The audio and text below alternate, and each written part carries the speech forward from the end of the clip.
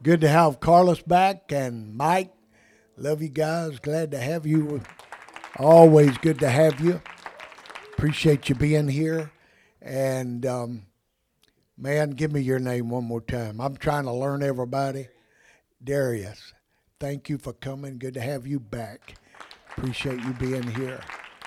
And of course, we're just thankful for what the Lord did this weekend. I think our fall bash was a success. I do want to thank you for all your hard work, sacrifices you made, and I want to thank you for spending time with the visitors. I got several compliments on you, on different members of our church. I had compliments from the visitors. They were so impressed that you would spend time with them and talk to them. And that just made my heart just swell up real big. Thank you for caring and just going and sitting down with our guests and talking to them. So thank you very, very much. We lost a great woman this week from our church when Sister Sharon passed away, and we got word from that. I started feeling an emptiness immediately, and I can't imagine how Brother Tom and Sister Jennifer and Karen and Brian feel. So I want you to keep them in your prayers. If any of you can make it tomorrow night to Pittsburgh at the funeral home, will be the viewing. And then if it's any way possible, you can be at the funeral here in the church Friday at 11 o'clock. Viewings at 10 o'clock. If it's possible for you to take your lunch break then and come on, it would be much appreciated. So keep them in your prayers, and I know the Lord is going to bless them. We were with them last night and was praying as we got ready to go, and I'm telling you, we felt the sweet presence of the Lord in that house. All right, I want to turn your attention to Acts chapter 16, verse number 25. Acts 16, verse 25.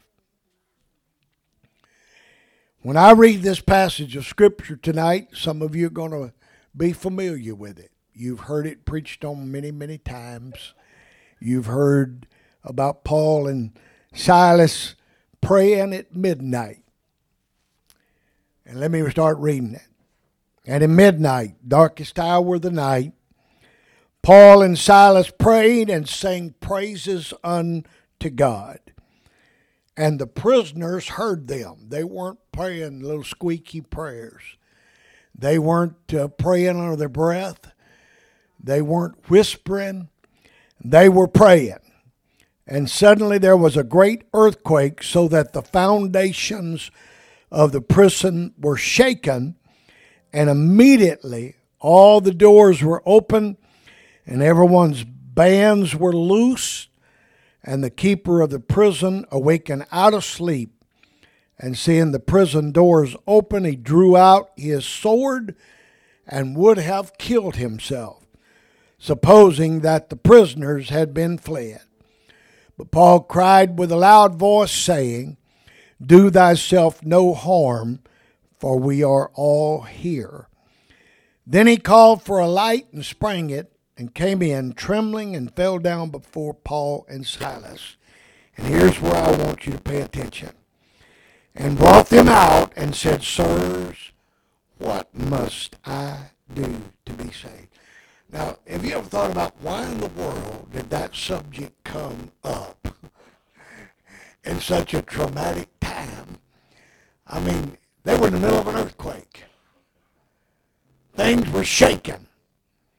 The prison doors came open on their own. And this man says, What must I do to be saved? And they said, Believe on the Lord Jesus Christ, and thou shalt be saved, and thy house. And they spake unto him the word of the Lord, and to all that were in his house. And he took them the same hour of the night, washed their stripes, and was baptized, he and all his straightway. And when he had brought them into the house, he set meat before them and rejoiced, believing in God with all his house. Everybody said, bless the word in Jesus' name. You can be seated. I'm going to talk to you about what that question was tonight. I know when I start talking about saved, some of you are going to probably have all kind of thoughts go through your mind. You've been taught things since you were a child about salvation. Most of you did not grow up in the church. Most of you didn't know anything about the Bible until you got so miserable that you started seeking God and you started going to a church somewhere, and you finally realized that there was a possibility that you needed to be saved. How many of you ever woke up to that realization? Y'all really have got me worried tonight. I've never seen so many sad-looking faces as I'm seeing here tonight. Why are y'all looking so sad? Look at me and smile. Dear God, if you had to get up here and teach, you'd be scared to death. Y'all are scaring me tonight. Well, have you ever found yourself in a precarious spot where you had to save face? You made excuses to protect your reputation. Have you ever found yourself trying to justify a course of action that you took in your life?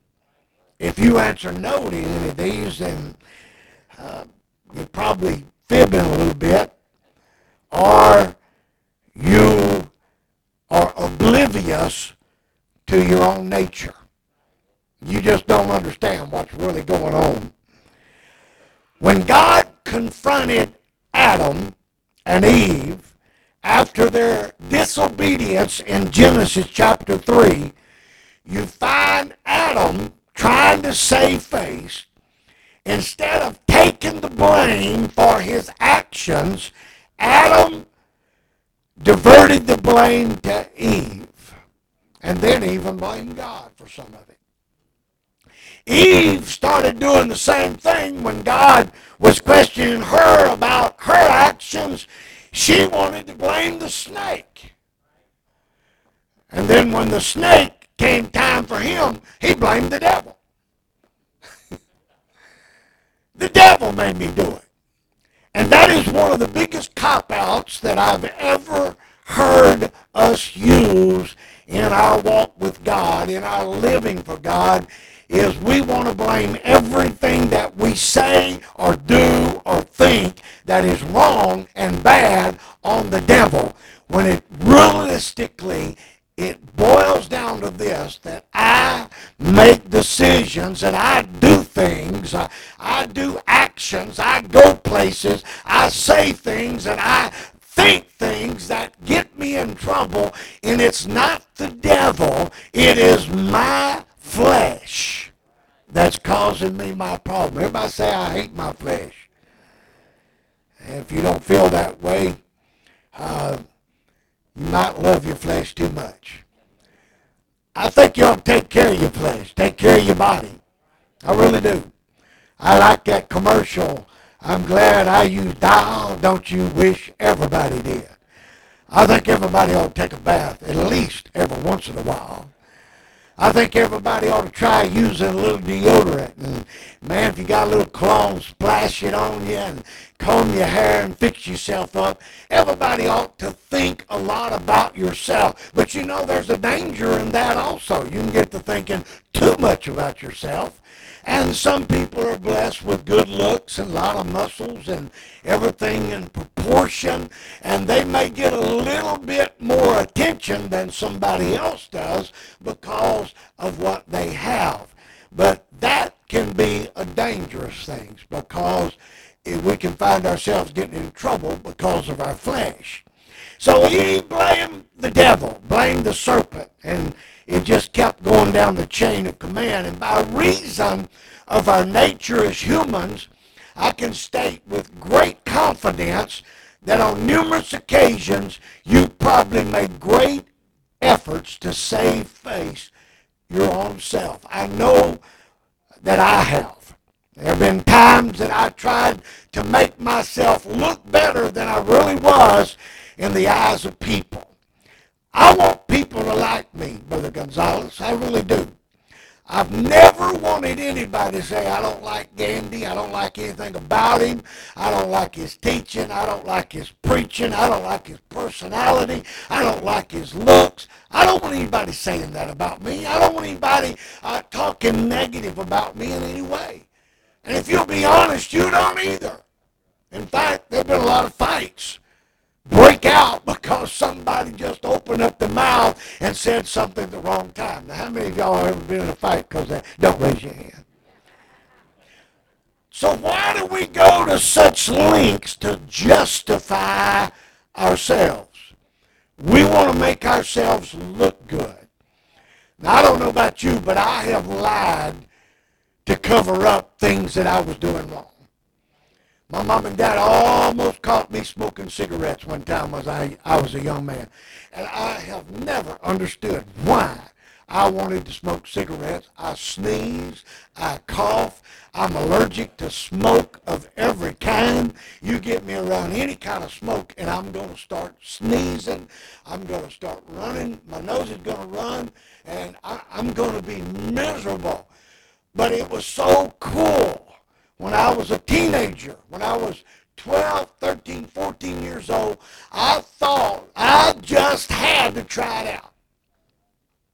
And I remember my brother talked me into smoking one time. I didn't want to do it. It was all my brother's fault. He came and somewhere he got some cigarettes. He said, Bub, you want to smoke a cigarette? I said, where'd you get these? He said, I got them. Don't worry about it. You want one? I said, sure, I want one. And boy, I'll never forget sucking that thing into my lungs, coughing, sneezing, burning. I started getting dizzy. I mean, when you don't smoke and you try it just, and I thought, boy, ain't this good. How dumb can that be? I was miserable. I remember the first time that I chewed chewing tobacco. My cousin came down, another one of my relatives that talked me into doing it. I didn't do those things. They just come around and taught me. It's all their fault. And old Ronnie Darden came down. I was mowing a yard on the lake in July. It was so hot, and Ronnie came up, and he just wanted to know what we was doing. And I said, well, we're mowing yards. And I looked, and his jaw was all pooched out. That was such a cool look. I thought, oh, man, I wish I looked like that. And finally, the Lord spoke to him and said, you want a chaw?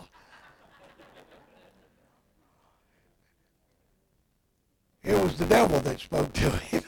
It was my flesh. And he asked me if I wanted some. I didn't know anything about tobacco.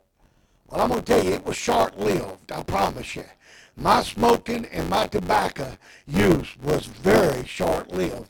But I remember putting that mess in my jaw, and I started chewing it. He didn't tell me don't swallow it. And I started going down that hill. It was up a hill and down a hill. And boy, I started getting dizzy. I started getting sick. I finally had to go sit down. And boy, I spit that mess out of my mouth. And I said, Ronnie, I said, this stuff is making me sick. He said, oh, you're not supposed to swallow it. I said, well, you should have told me before now. I'm sick as a dog. I'm telling you, I was dizzy and I hated that mess. And I have a problem with it. I don't understand why everybody, they say it grows on you. Well, it never grew on me. I never gave it a chance to grow, thank God.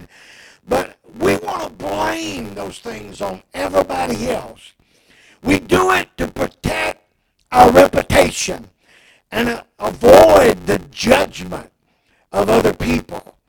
And this same tendency to justify ourselves with other people is also the tendency that many have to justify themselves with God. Saving face may justify you in the eyes of humanity, but it will never work in justifying yourself before the Creator. God will never be convinced when I try to tell him the reason I did something and I try to cover up my actions. I'm telling you, God is never convinced of my argument when I stand before him. So what does it mean to be saved? Often we use the term that we assume that other people know exactly what we're talking about. We Pentecostals are bad about that. We talk about salvation. Of course, we even use the term filled with the Holy Ghost, baptized in Jesus' name. And you get around a lot of people and they have no idea what you're talking about. One of those words that we use a lot of times is saved. We ask people, are you saved? Expecting them to understand what it is I'm talking about. When we ask that question, a lot of times their response might be, saved for what? What am I needing to be saved for? Because so many people that you and I are associated with have no idea that they're lost. Some people never go to church. They don't read the Bible. They're not listening to preaching and teaching on their iPhone. They're not getting any Christian teaching or background, and they have no idea about God and what God expects from us. And you may ask them the question, are you saved? And they truly may not understand what you're referring to. In the biblical sense, the word speaks of the redemptive work that takes place when an individual turns from his life, which was alienated from God, and makes that turn and starts returning to the Lord and finding him as our Savior. To be saved from sin and getting ready to meet God in eternity is or should be the most important pursuit of our lives. Nothing should be more important than being saved. Not one thing that you or I do in our busy schedules should be more important than saving myself from this untoward generation. I ought to be thinking about being saved every day of my life.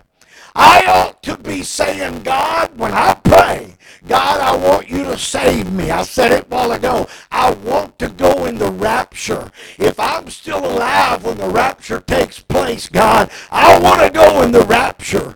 But I want to be saved, and I want to spend eternity with you. And if you don't feel that way tonight, there's something wrong with your religion. The Bible is the only reliable source or source book that I know that tells us how to receive salvation. It really would be nice to have one chapter or one book that gives us detailed, step-by-step explanation of how to be saved. Now, don't you agree? Wouldn't that be nice? If we had one book or one verse of Scripture or one chapter that would just tell us, give us specific instruction how to be saved. That sounds good, doesn't it? Thank you, Brother Mike, for responding back here. I'm reaching for a couple more yeses. I don't want to see those angelic glows on your faces that I was talking about Sunday, of those iPhones and all that's going on. That didn't fool me. I don't believe that's an angel. I know what it is. But God has chosen, instead of giving us a one chapter, one verse, one book step or series of steps to follow, God has chosen to place nuggets of truth here and there through the Word of God while He gives us revelations to understand His Word that we're searching. This will inspire us to study and learn that God is not forcing anyone to serve him.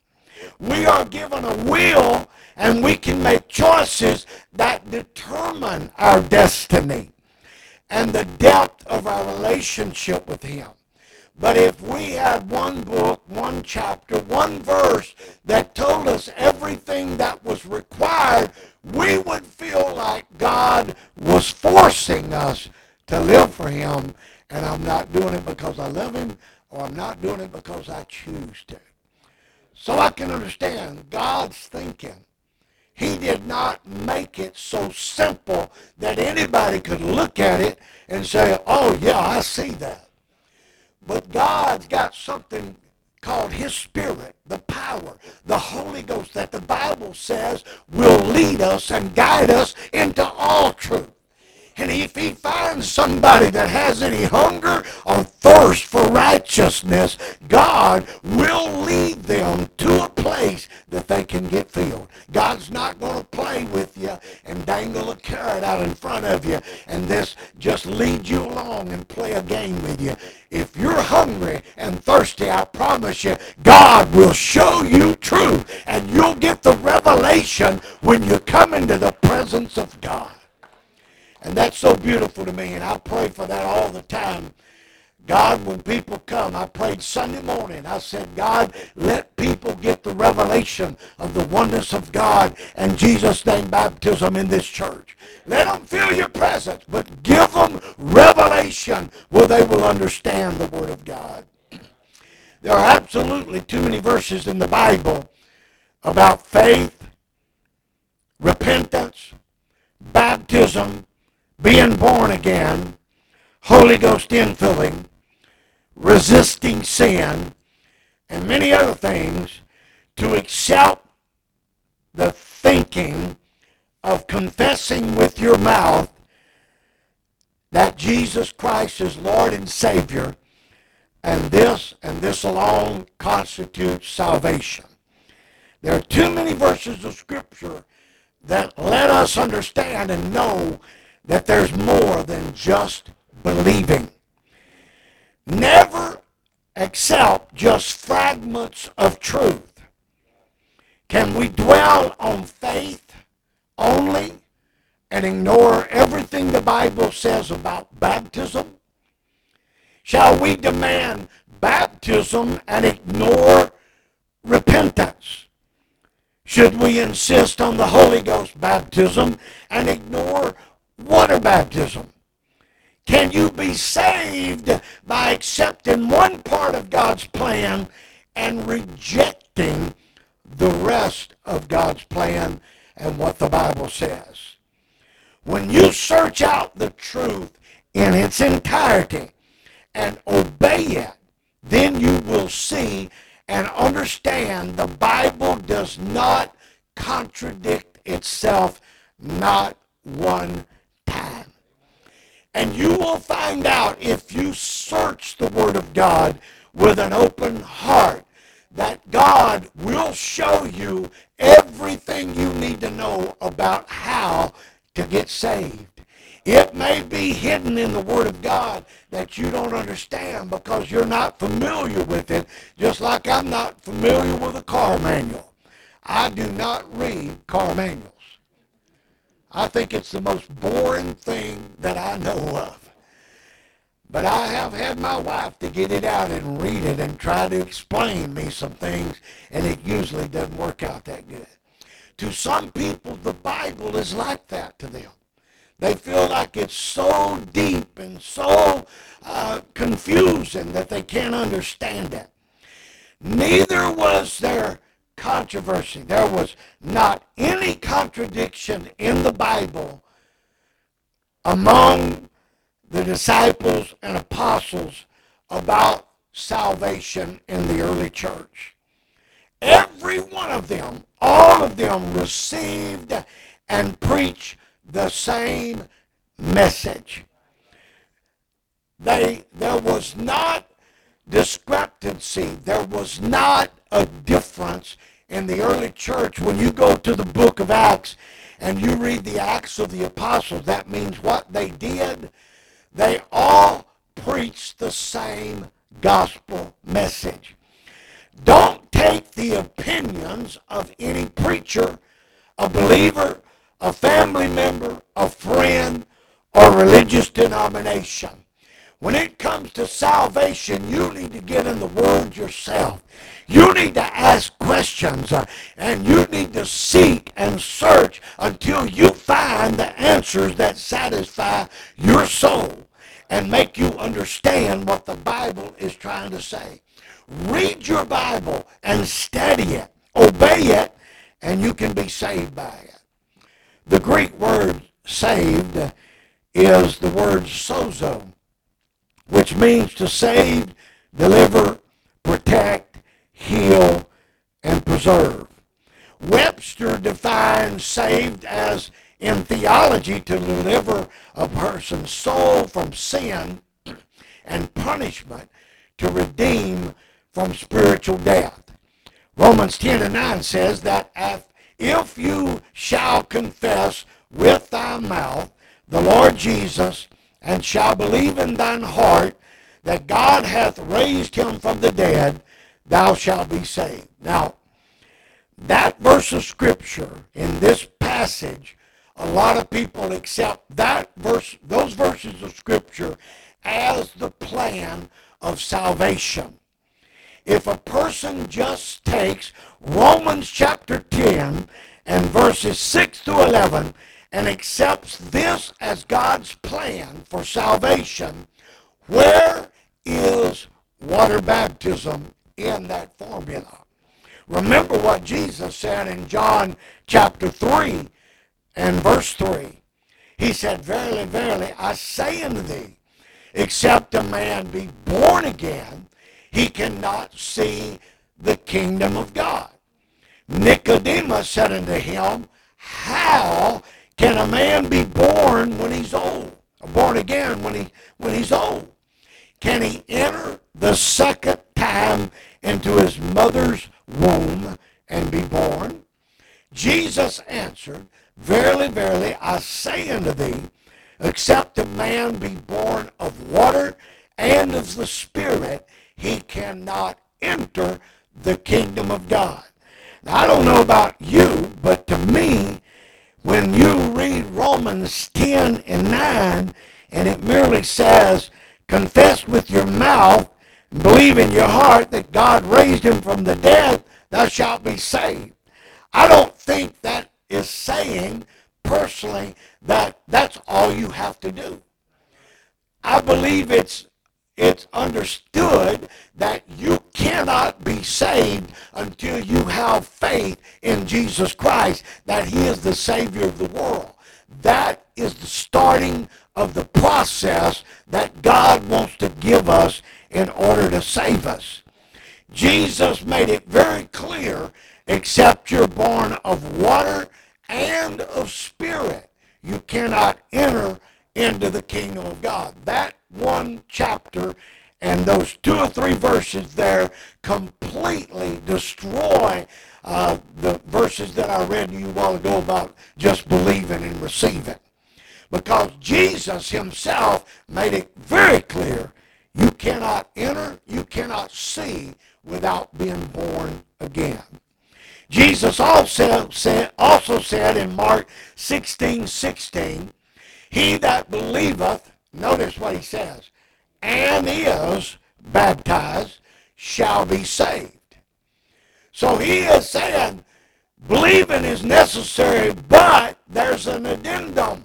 There's something added to it. And is baptized shall be saved. But he that believeth not shall be damned. And he goes on to say, these signs shall follow them that believe. Wait a minute. Some say you just got to believe. He said the signs are going to follow believers.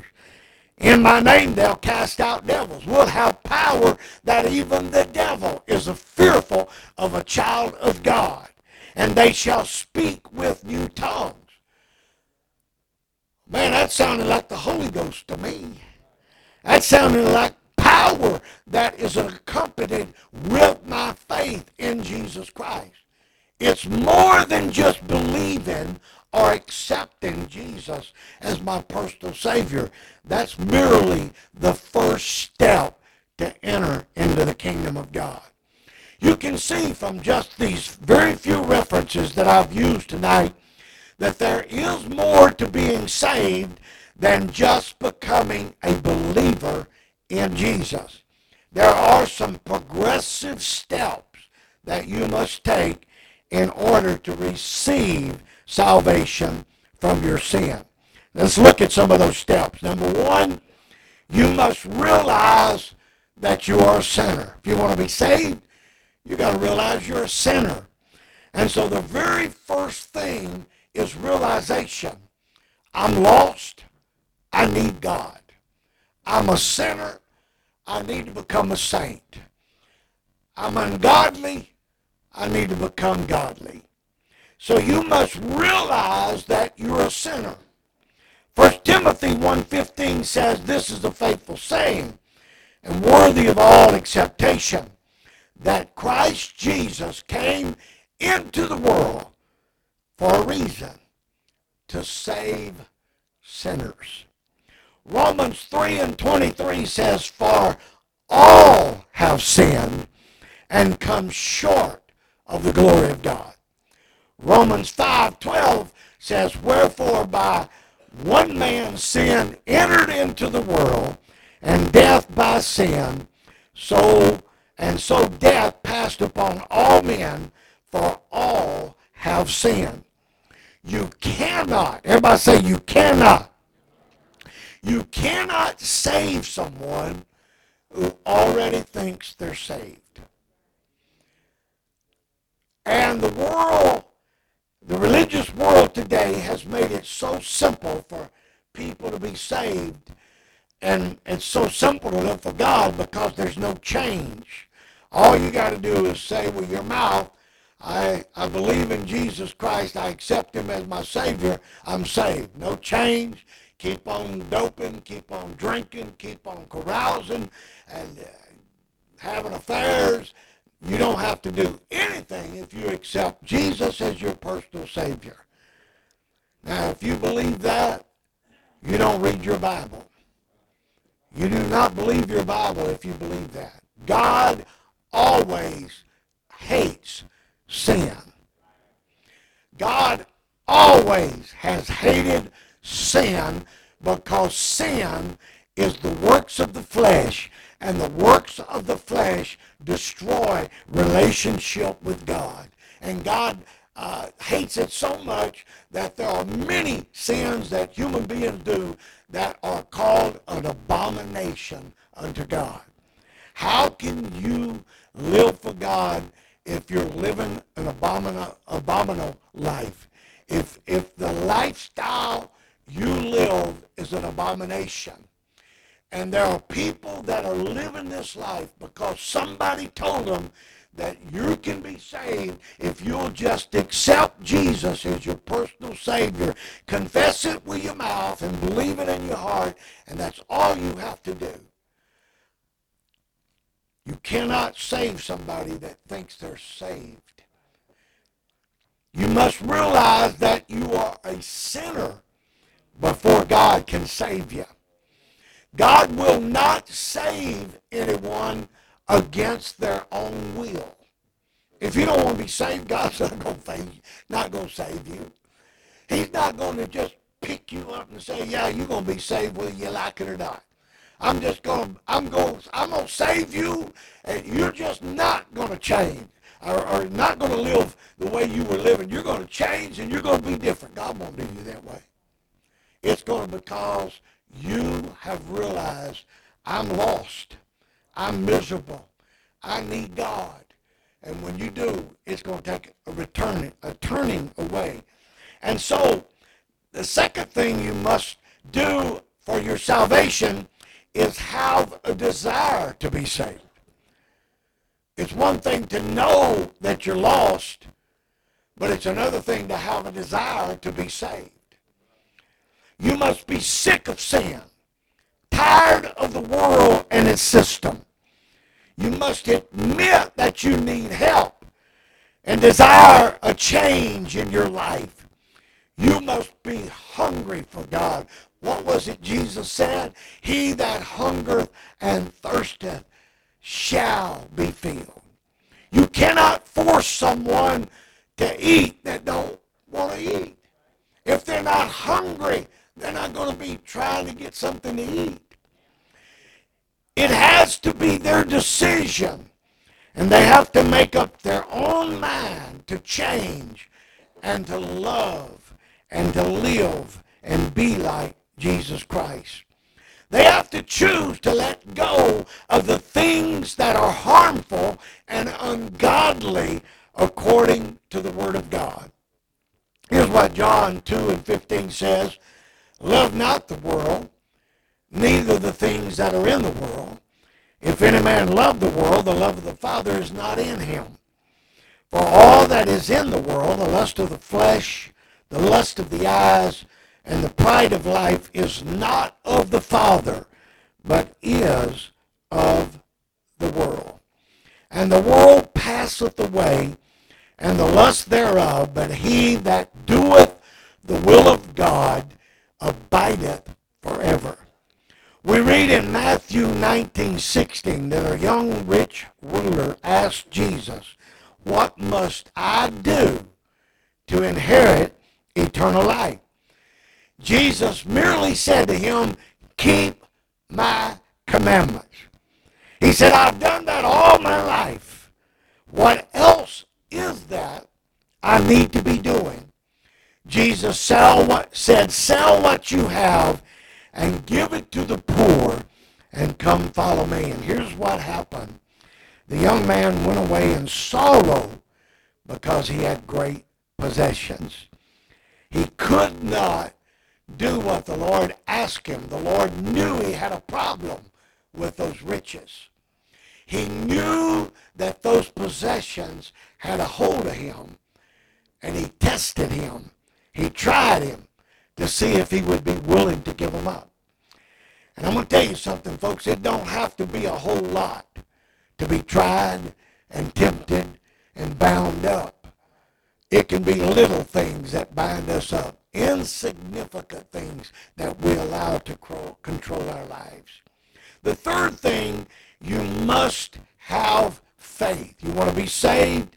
You cannot be saved without faith. Hebrews 11:16 says, but without faith it is impossible to please him. For he that cometh to God must believe that he is a rewarder of them that diligently seek him. So it's impossible to please God without faith. John 3:16, whosoever believeth in him should not perish, but have everlasting life. Notice, whosoever believeth in him. Romans 10:17, faith cometh by hearing, and hearing by the word of God. 1 Corinthians 1:21, it pleased God by the foolishness of preaching to save them that believe. So from the Bible, we can see that it is absolutely essential to believe God and his word, or we will never take positive steps toward being saved. Faith is an absolute prerequisite to coming to God, but faith or believing alone is not sufficient to obtain salvation from sin. Faith is essential, but it's not all that's essential to find salvation. Here's the fourth thing. If you want to get saved, if you want to get anywhere with God, you must repent of your sins. This is one of the doctrines of the Bible that follows our believing in God and his word. The word plainly and simply teaches us that we must repent. Luke 13:3, except you repent, ye shall all likewise perish. Mark 1:14, repent and believe the gospel. Mark 2:17, I came not to call the righteous, but sinners to repentance. Acts 17:30 commandeth all men everywhere, what? To repent.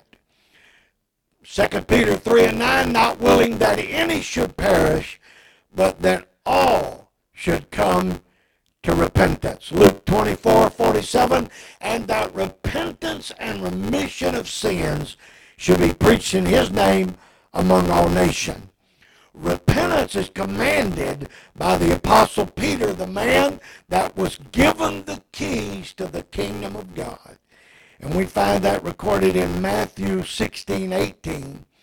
And after that he was given those keys, Peter was also given that message that represented those keys that unlocked the doors to the spiritual locks that so many people found themselves bound.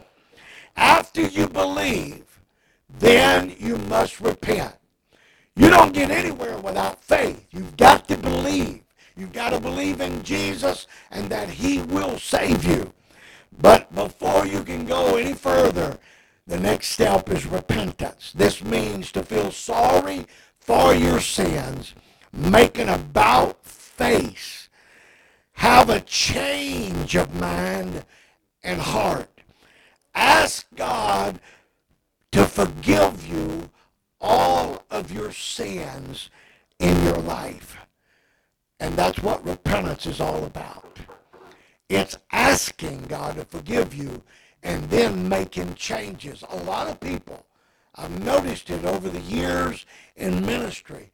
I've seen people come to the altar and get the Holy Ghost. And whether you believe it or not, they got the same Holy Ghost everybody else got. But many times they don't come back, they don't get established, they don't live for God, is because repentance is not just a statement from your mouth. Repentance is changing things. If you're living in an adulterous situation with somebody you're not married to, God is not going to bless and honor that which is ungodly. You have to clean up your act. You have to get your act together and say, God, I will not live this way. I will move out. I will not live in adultery. And there are people that come, and I've seen them over the years, come in here and cry and repent and ask God because they did it with their mouth, but they didn't do it with their heart. They didn't do it with intentions of changing. Changing is saying, I am not going back to that lifestyle. I'm turning away and going away from that. I will live different. That's what repentance is all about. Anything that's hindering your relationship, when y'all have to go, Kim, you don't have to say anything. I know your situation, and I got a late start tonight, and I'm almost through, but I understand. You don't have to say another word to me. So you must repent in order to get anywhere with God in your life. You cannot get anywhere without repentance. And folks, that's not just the initial experience of when you receive the Holy Ghost. When you make a mistake, when you get an attitude, when things are not going right in your life and somebody offends you, and you start feeling that bitterness, you need to find a place of repentance and get your heart right with God, because it will cause you to be lost if you allow things to stay in your heart. And then another thing about being saved is being baptized in Jesus' name. Most of us believe that. We preach it. John 3:1-8, Jesus here teaches that we must be born again of water and spirit, which can only refer to the spirit and water baptism. In Matthew 28:19, Jesus commanded his disciples to go teach and baptize in his name. Some think that Jesus meant for us to say, I now baptize you in the name of the Father and of the Son and the Holy Ghost. And I don't know where that came from other than what history tells me. It's a man-made doctrine. If this was what, and hear me close, if this was what Jesus desired for his church to do, how come there's not one example in Acts or any of the Gospels or anywhere in the New Testament church where anybody ever baptized saying, I now baptize you in the name of the Father and of the Son and of the Holy Ghost? Now, do you think God's that ignorant?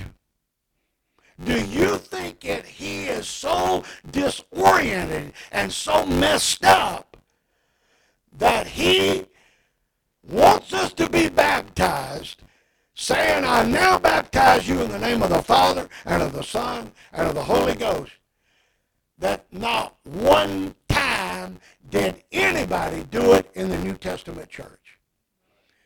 I'll tell you why, because that's not what Jesus said do. He did, but people misunderstood what he said. He said, go ye therefore and baptizing them in the name of the Father and of the Son and of the Holy Ghost. Father is definitely not a name. I'm a father. Larry Gandy's my name. Son is not a name. I'm a son. Larry Gandy is my name. Holy Ghost is not a name.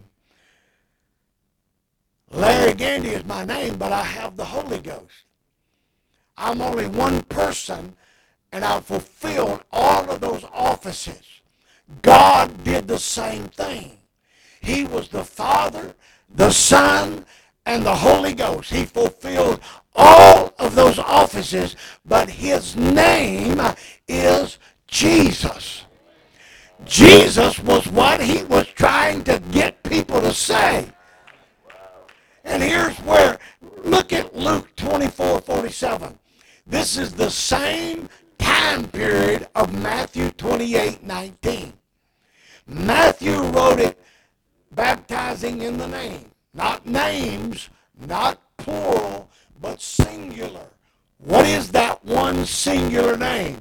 Jesus. Here's what Luke said. Here's how Luke said he said it.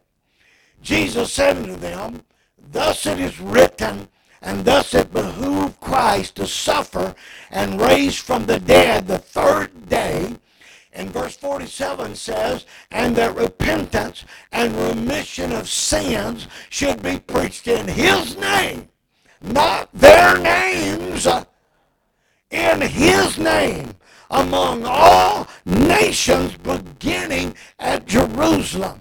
Logical thinking reveals to us in Matthew 28:19 that the Father is not a name, the Son is not a name, Holy Ghost is not a name. Luke said in chapter 24:46, remissions and repentance and remission of sin should be preached in his name. Whose name? The name of Jesus Christ, the Lord and God of this world. A lot of people don't understand John 1:1. In the beginning was the Word, and the Word was with God, and the Word was God. The Word of God and God are the same. The Word and God and the Holy Ghost are the same. The Word and God and the Holy Ghost and Jesus are all the same. But his name is Jesus. It is a name that says neither is there salvation in any other. Acts 4:12. For there is none other name under heaven given among men whereby we must be saved. What about that verse in Colossians 3:16 says, what does it say? What? Whatsoever you do in word or deed,